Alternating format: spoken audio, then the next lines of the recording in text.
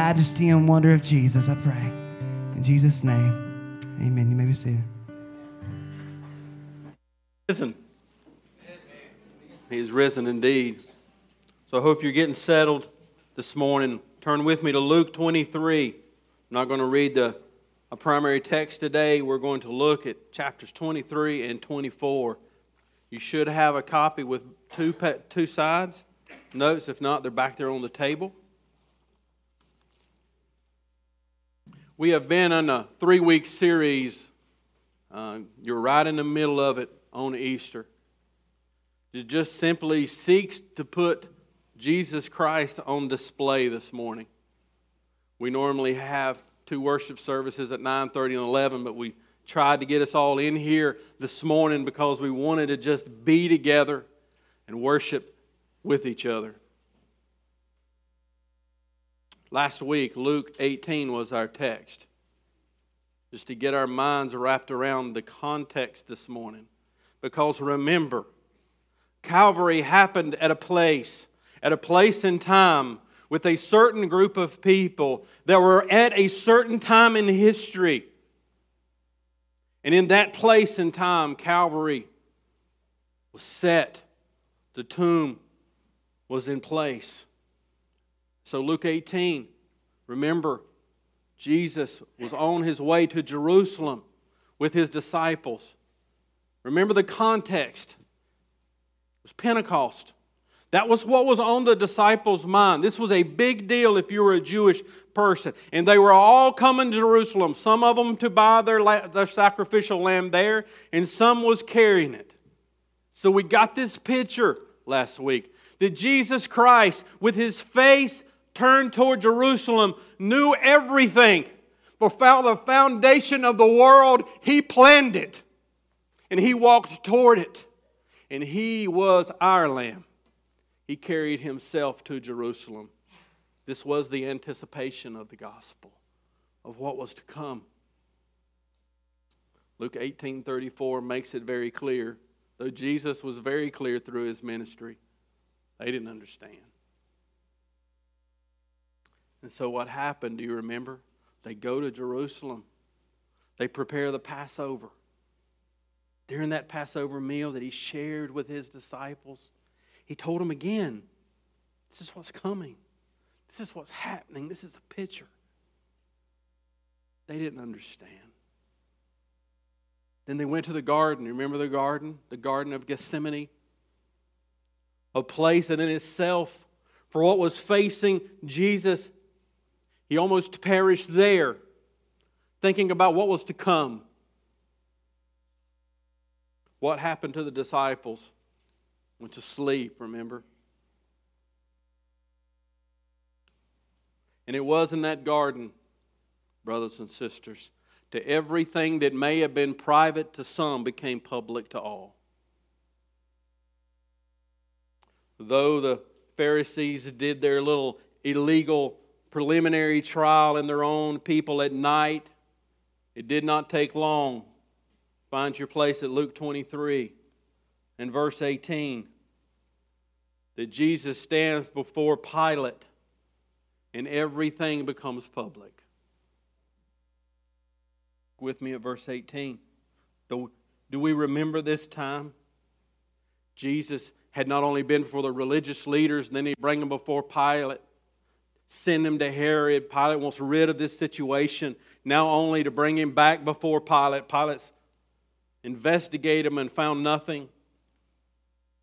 Here's the crowd. We need him.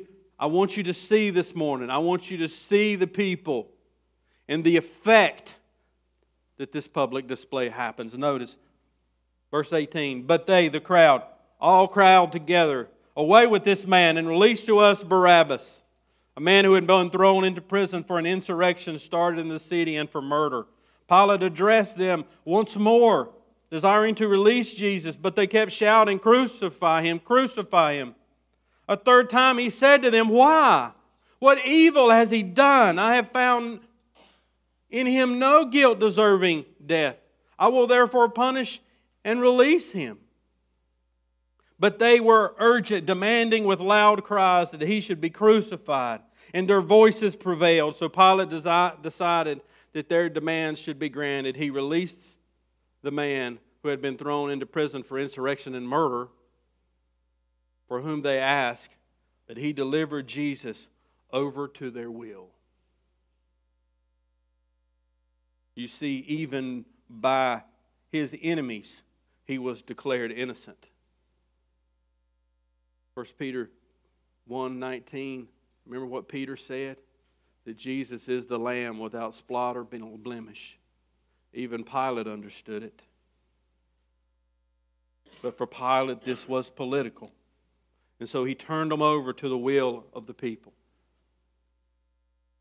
And I know on Easter that there is a temptation by the preacher to have to be clever or creative. We even laughed about it this morning as we prepared. You can even go on YouTube and watch these comical spoofs about how the preacher tries to be creative on Easter. It's not my goal today.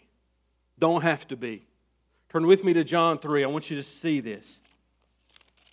Do you remember when the children of Israel were in the wilderness wandering around, whining, complaining, and God sent serpents in there to bite them? They began to perish. Do you remember that situation? So Moses crafted a serpent and lifted it up, that whoever looked at that serpent would be healed. Speaking of this, pointing to himself, listen to John 3, verse 14. And as Moses lifted up the serpent in the wilderness, so must the Son of Man be lifted up.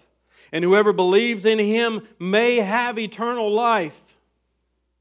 This is all I want you to see this morning. Jesus Christ publicly gave himself for our sins and rose bodily from the grave. It's what we want to see. I just want you to see that he was put on public display. This is not my opinion, nor the opinion of just a handful of people. This is history's reality. He was put on public display, and he rose from the grave.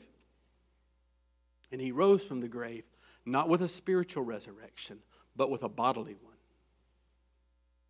So let's look at these two chapters, Luke 23. Look at verse 26. Jesus Christ publicly gave himself for our sins.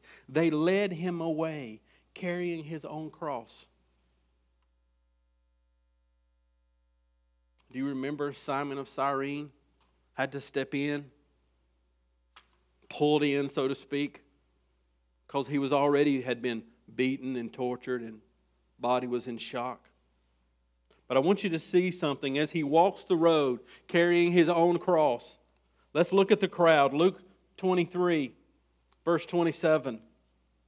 And there followed him a great multitude of people and of women who were mourning and lamenting for him. But turning to them, Jesus said, Daughters of Jerusalem, do not weep for me, but weep for yourselves and for your children. For behold, the days are coming when they will say, Blessed are the barren and the wombs that never bore, and the breasts that never nursed. Then they will begin to say to the mountains, Fall on us, and to the hills, cover us.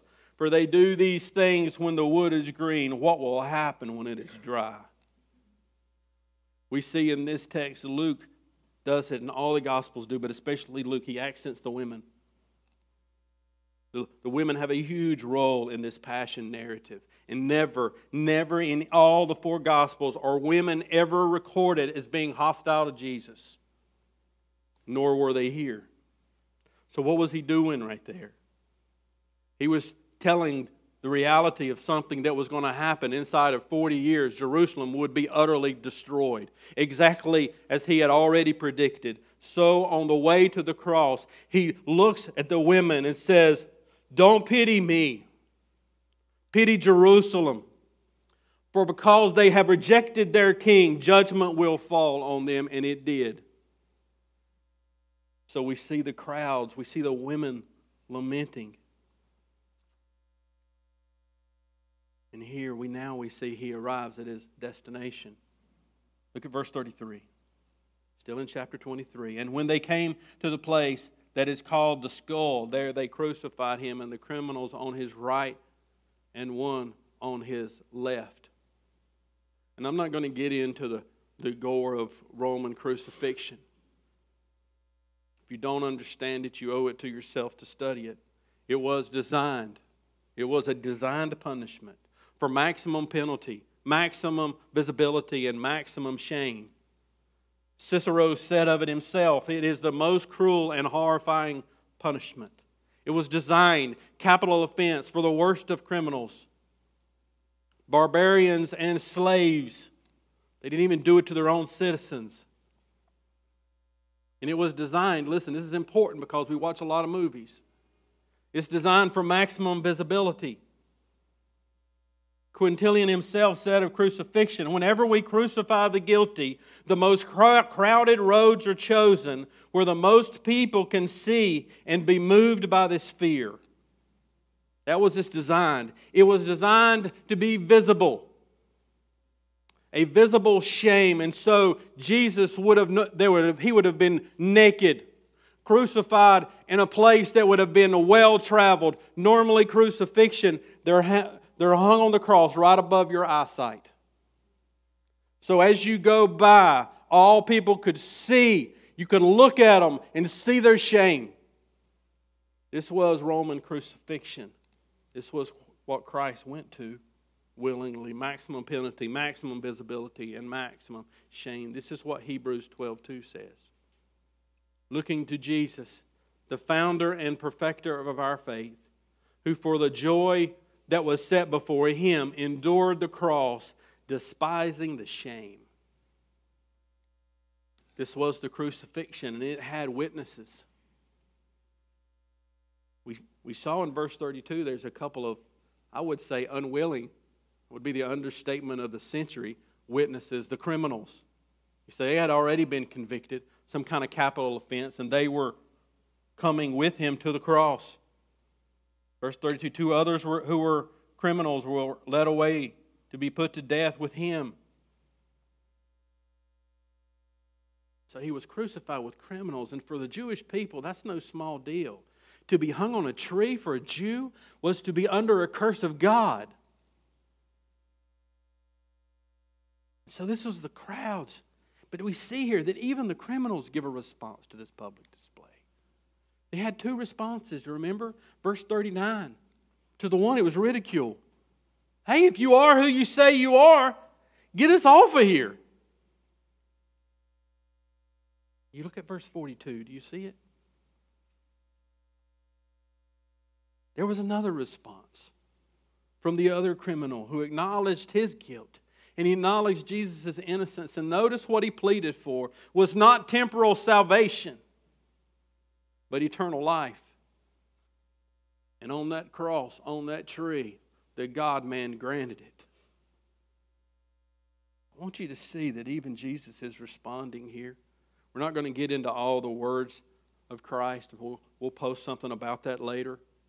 But I want you to see in verse 34 His response to the crowds as they tormented Him, to the shame. He forgives. That'll preach right there. But He didn't let up. This public display in verse 35, what happened? The leaders scorned Him, and notice how they scorn Him. They scorn Him indirectly.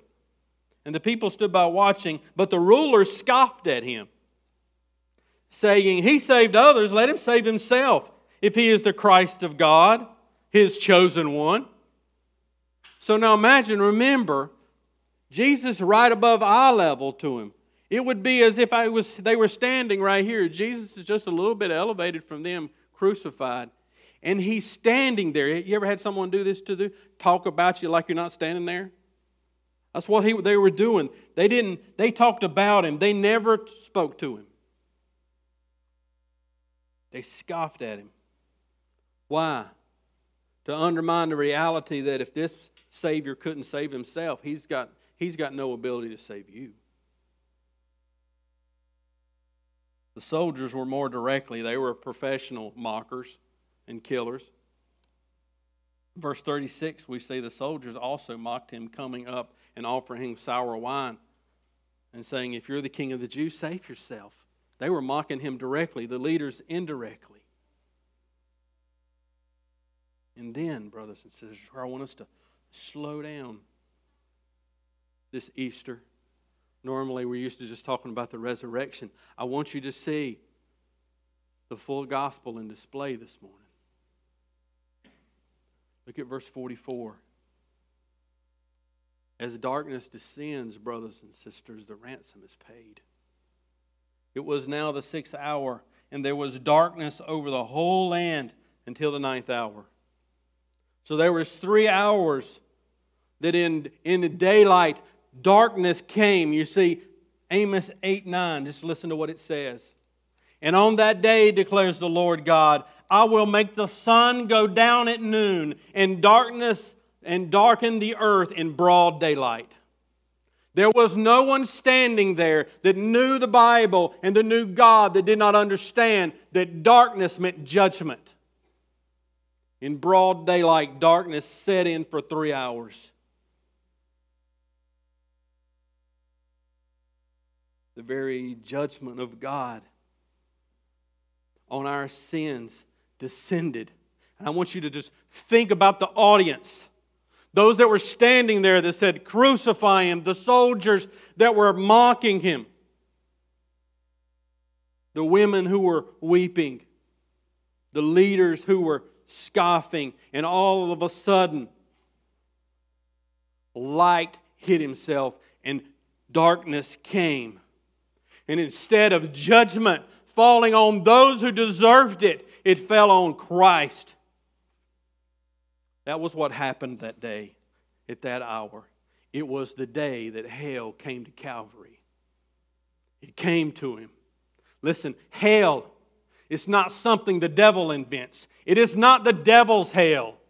God created hell. It is a place for justice. It is a place for judgment. And on that day, on that tree, hell came to Calvary, and He bore its horrors. He bore it all. Mark 10:45 says, for even the Son of Man came not to be served, but to serve how? To give His life as a ransom for many. This was the ransom time. And in Mark 15, verse 34, the parallel says, it is during that time. It was at the 9th hour that Jesus cried out, my God, why have you forsaken me? That was the moment in time that He wept in the garden. He knew it was coming. That time where He must bear the wrath of God. And that the Father, whom He had been one in intimacy with for all of eternity, would turn His back on His Son. There was a response in all of creation. Matthew 23, verse 45 said, while the sunlight failed and the curtain of the temple was torn in two. It was in these hours of darkness that the separation that existed, there were multiple curtains in the temple, all the way up to the Holy of Holies. Here's the point. Those that are outside, outsiders no more. The separation has been torn. It has been broken. Christ, our mediator, our King, our Lamb, has broken the veil of separation. That is our sin that separates us from a holy God. Matthew 27:51 says this, that at this moment the earth shook. All of creation, think of this, all of creation held its breath and erupted on earth when it seen the wrath of God descend on the Son of God. It was at this moment in verse 46 that Jesus dies. And even in death, He was fulfilling Scripture. Psalms 31:5 was simply what Jesus quoted, except He added the word, Father. This was voluntary from beginning to end. Come back to His death in a minute. I want you to notice something in verse 47. Notice the responses begin to change. This is important in the Passion narrative. Look at verse 47. Now when the centurion saw what had taken place, he praised God, saying, certainly this man was innocent. It could also be translated, certainly this man was righteous. In another parallel, we see that he says, certainly this man was the Son of God. In other words, certainly this man was exactly who he said he was. The crowds began to respond. This ought to take your breath away. Verse 48. Those that had formerly ridiculed him, those who had said, crucify him, and walked to him to see him held up and to scoff at him. Now look at verse 48. And all the crowds that had assembled for this spectacle, when they saw what had taken place, returned home, beating their breast. They didn't understand that they would. It's what they knew.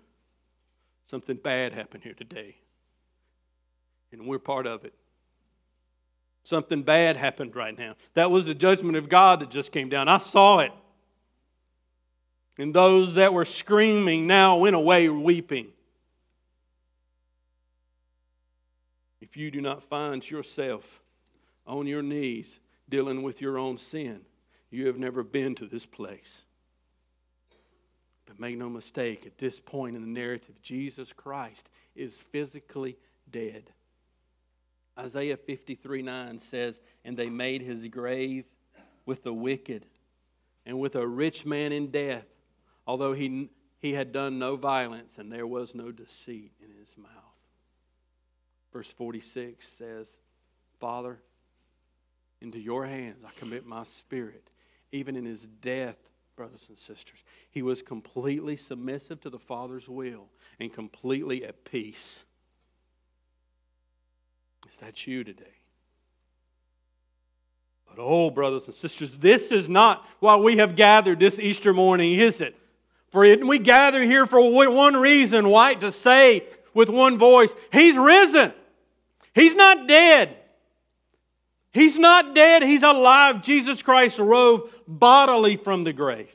This wasn't a mystical resurrection. This wasn't a spiritual resurrection. This was a physical resurrection. And that is your hope.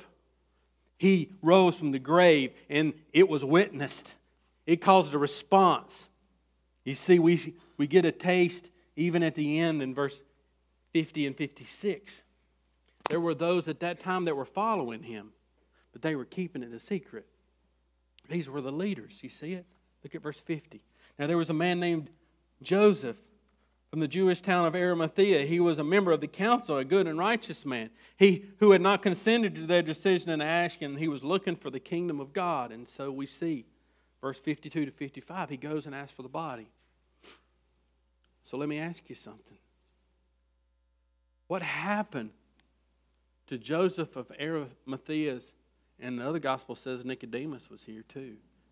To his position, when he goes public, goes before Pilate and asks if he could bury Jesus' body in his own tomb.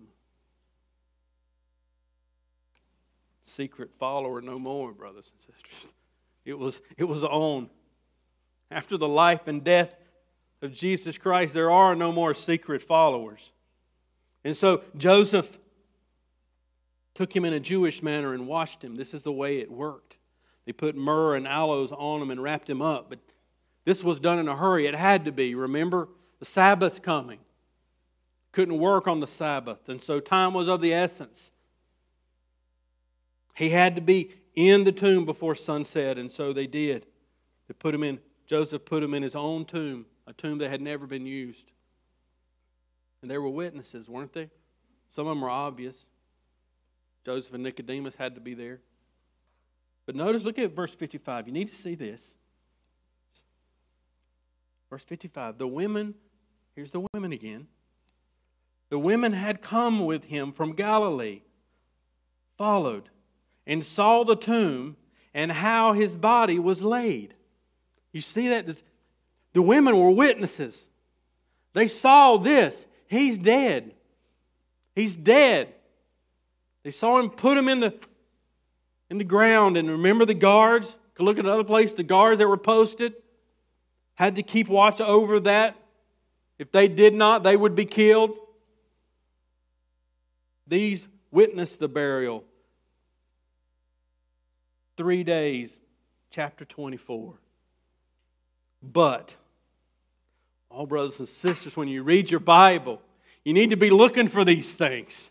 Anytime the Bible says so that, then, if, but, how about, what if, you got to pay attention. This is something important. It says, but on the first day of the week at early dawn, they went to the tomb, taking the spices that they had prepared, and they found the stone rolled away from the tomb. When they went in, they did not find the Lord's body. They went back on the first day of the week to put spices on the Lord of His tomb, and He wasn't there. You see? They knew He was there. We saw Him. We saw Him dead. We saw Him. They put Him on this little shelf here, and they rolled the tombs. The guards sealed that thing, and now we get here. I don't know where the guards were. I wonder, I'd have probably had me a plane ticket to somewhere if I would have been them. He was gone. So they stand there perplexed. I want you to notice verse 3. For the first time in the Passion narrative, Luke puts the Lord and Jesus together. You see it? They went in and they did not find the body of the Lord Jesus. The crucified Jesus is now the reigning king. Luke wants you to see that this morning. He's crucified no more. Dead no more. He's risen. And so, while they stood there confused, verse 4, while they were perplexed about this, behold, 2 men stood by them with dazzling apparel. And what did they say? Look at verse 6. He's not here, but has risen. Remember? Remember. It's a good word. Anybody ever loved you enough to tell you, you need to remember? He said, remember how He told you while He was still in Galilee that the Son of Man must be delivered into the hands of sinful men and be crucified and on the third day rise. And they remembered these words. Told them. What did He tell them? Do you remember? What did He tell them to remember? Simply declare truth. Remember what He said. Remember what He said from the Lord Himself. Do you remember that? Do you remember the truth? And so they remember. Look at verse 8. They remember and they went. That's the mission right there. They heard, they remembered the proclaimed truth, and they went. You see, they should have been expecting this, but they weren't. They weren't expecting it. Disciples didn't make this up. They weren't expecting it. We're not even going to get into how the disciples responded to this when they went back. They didn't understand. We'll talk about that next week. But the messengers, what I want you to see this morning is the messengers from God simply points to declared truth. Look at this, Jonathan Edwards. The angels offer no proof of Jesus' resurrection to the women. They proclaim the resurrection, and their proclamation makes faith possible. For faith is not a logical deduction from the facts of the empty tomb, but a response of trust to declared truth. That's good. Let's read that again. They proclaim the resurrection, and their proclamation makes faith possible. For faith is not a logical deduction from the facts of the empty tomb, but a response of trust to declared truth. So this is what we've done this morning. We've simply looked at God's Word and said, here's the truth this morning. That Jesus Christ was a person in history. God became flesh, dwelt among us. He lived a perfect life, and if He didn't live a perfect life, me and you are in trouble. Because we haven't. How many times you sinned before you got to church today? He lived a perfect life. He stood in our place. He took our wrath. God rose Him from the grave. That's the declared truth this morning. And it is your only hope. So what? We like to ask that question. Matter of fact, we ask it every week. And so my wife reminded me, always good when your wife reminds you, she reminded me what to wear this morning. Why do we ask so what? Because you need to ask so what? You need to ask why? Why does this matter? Who cares? How does this apply to my life? Next week, this is going to be the point of the message. Because Jesus is going to explain himself to the disciples, and you don't want to miss his explanation and the effect it had on their life. I want to ask just two questions. Why did Jesus have to die on the cross this morning? If we want to put the gospel on full display, that's why you exist. That's why you exist, to bring glory and honor to God through putting his gospel on full display. Then why did Jesus have to die? So turn with me. A couple of real easy passages to remember. To answer this question, we look at Romans 3:23. Brothers and sisters, this is why when someone asks you about the gospel, you need to open the Bible. The Bible is sufficient and the Bible is clear. And so we open it and we say, well, let's just read it. So why did Jesus have to die on the cross? Verse 23, for all have sinned and fall short of the glory of God. Verse 24, and are justified by his grace as a gift through the redemption that is in Christ Jesus, whom God put forward as a propitiation by his blood to be received by faith. So, why did Jesus have to die on a cross? Look at verse 23. Just, you see that in your notes. I want you to see just a few words here. It's real basic to understand why Jesus had to die. The first is sin. We should know that well. Those brothers and sisters, we are not good people that just sometimes sin. We are wicked people who cannot not sin. This is not only the truth of redemptive history, it's the truth of your history. Amen? That we cannot not sin. Our sin made the cross necessary. Sin to a holy God brings a declaration. And the declaration this morning is guilty. So we see we're in desperate need of something. So our sin made the cross necessary. Look at verse 24. And are justified, declared righteous by his grace. That's what the justified is. It is to be declared righteous, and are declared righteous by his grace as a gift.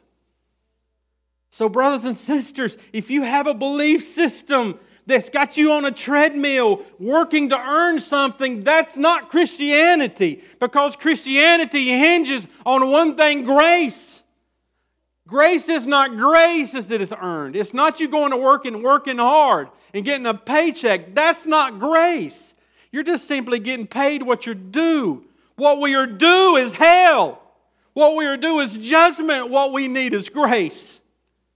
And only at the cross. Oh, why did he have to die on the cross? Because we stand in need of grace.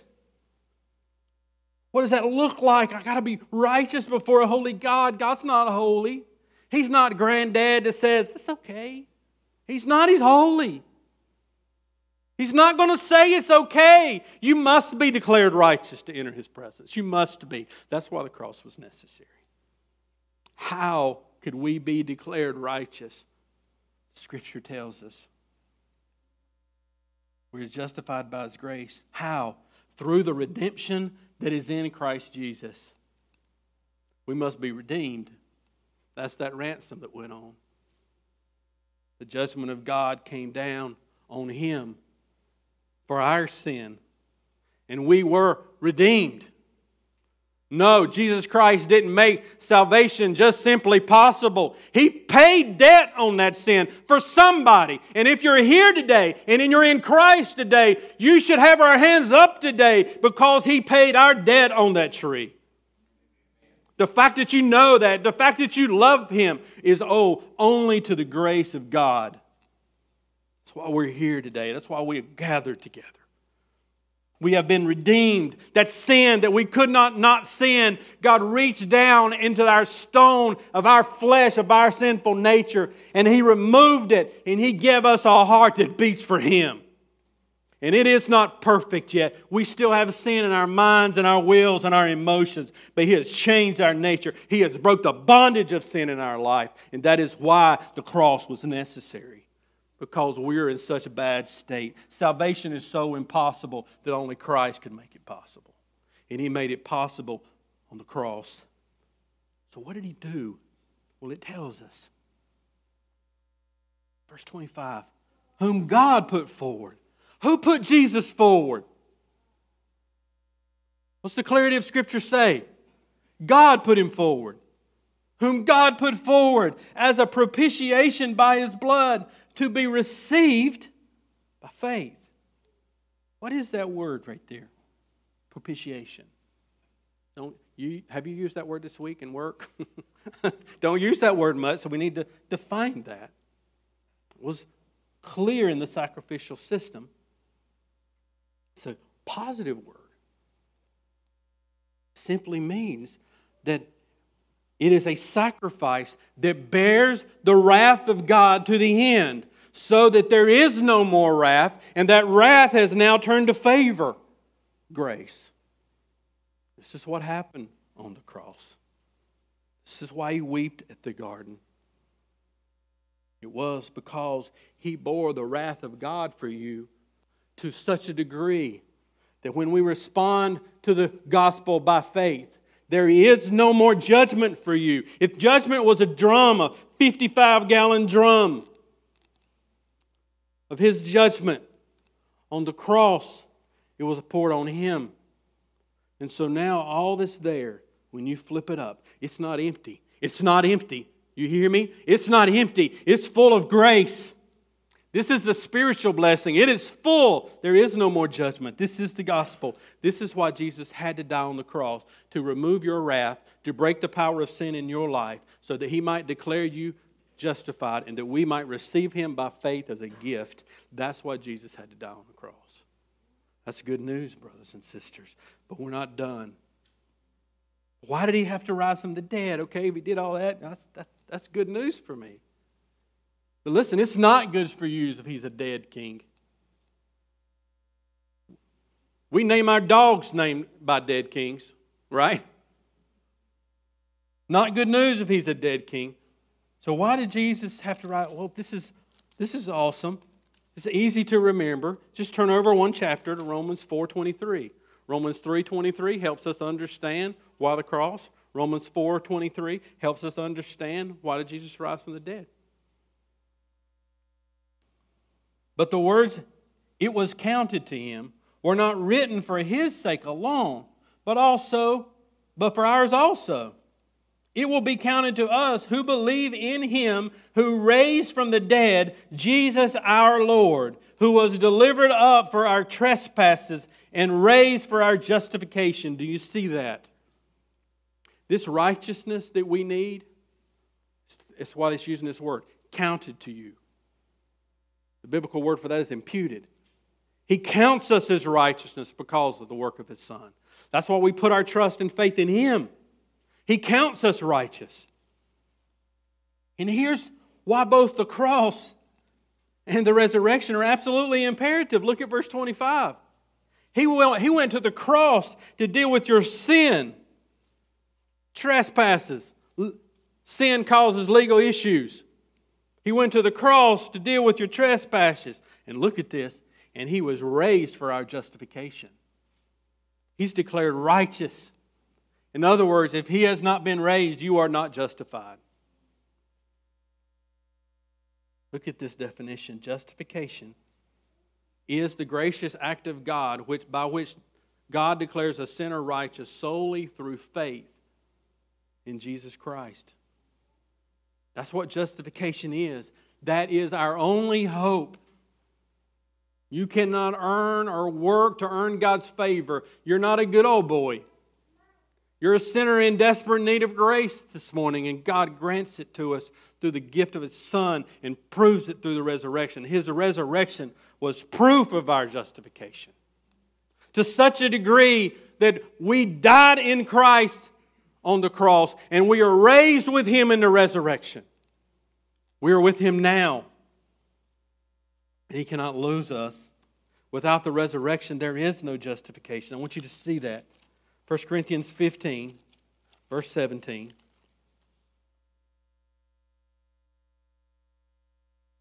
Verse 17 says, "And if Christ has been raised, your faith is futile and you are still in your sins. Then those who have fallen asleep in Christ have perished. If in Christ we have hope in this life only, we are of all people most to be pitied." Verse 20, "But in fact," there it is again, but in fact, Christ has been raised from the dead, the first fruits of those who have fallen asleep. He is making a case here that no one who dies is lost in Christ. If you are dying in Christ, you awake with Christ. He is our greatest hope, not only in this life. He says if it's only this life, if you're just following Jesus for this life, because He gives you your best life now, you're to be pitied. We follow a resurrected King, whereby everything that happens in this life, no matter how hard it is simply a drop in the bucket compared to eternity. This is not your best life. This is the life that we live by faith in Jesus Christ, and He grants us eternal life that begins when we believe and goes into eternity. So this is the declaration Martin Lloyd-Jones says. The resurrection is the proclamation of the fact that God is fully and completely satisfied with the work that His Son did upon the cross. That's why, brothers and sisters, that after Jesus was resurrected, the church began to gather the first day of the week. Why? So that we never forget. God fully and completely was satisfied, not with my good works, but with Christ's good works. And I've put my faith in Him. Have you put your faith in Him today? We are about to stand and sing what we call a song of response. It's called "No Other Fount I Know." This is my prayer. What I've prayed as we sing this song in just a minute, that this would be a song of response, either for repentance and faith in Christ for your salvation, or simply a prayer of praise for God's people. And so I bring you now to the cross and to the empty tomb. How will you respond? Let's pray. So Lord, as we have seen that you put your Son on display, and Lord, some of it is hard to watch. It's hard to see. Lord, none of us like to look at our sin. None of us want that to be put on full display. And so, Lord, I thank you for the good news that even in the backdrop of my hopelessness, of my sin, there is the stars of your grace. And so, Lord, I pray for whoever's in the room, Lord. Lord, I remember reading in your word about those people who stood around Jesus and said, "Crucify him," and "Crucify him." And we begin to see our face in that crowd. And Lord, your son Peter stood up and told them, "You killed the King of Glory." And God raised him up. He said, "What do we do? What do we do?" And so, Lord, I thank you for the gospel that simply says, here's what we must do. Repent of our sins and put our faith in Christ and we can be saved. Oh, God. We would leave here today not only with a declaration of righteousness, but a declaration of adoption. We are yours. Given us your name. And no one can take that name away. We bear it into eternity. God, we thank you that your streams of your grace flow straight into the throne room of God, where Jesus right now sits at your right hand and waits for you to say, come get my kids. Get my kids. And so, Lord, we pray. Come, Lord Jesus. But until He does, Lord, help us to remember the truth and to go with the gospel to all peoples. And so now we just respond to you.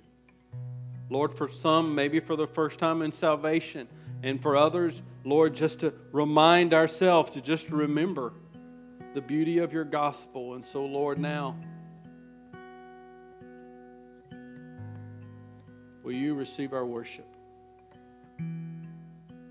We ask and we pray in our brother, our risen Savior's name and His name alone, Jesus, who is the Christ. Amen. Let's stand to our feet and worship our Lord.